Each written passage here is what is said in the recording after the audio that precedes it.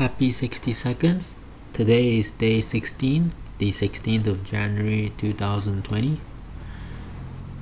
So, the things that you've been doing, your habits and everything, do you do them out of habit? Like, do you know why you did them in the first place? Or do you just mindly set the intention and do it without knowing why?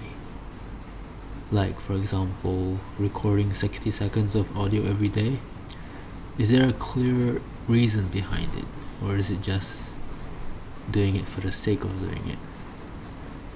I feel like I'm somehow in the latter camp. And I think it's time for me to get back to podcasting. Yeah. And focus more on that instead of the 60 seconds. Instead of just the 60 seconds.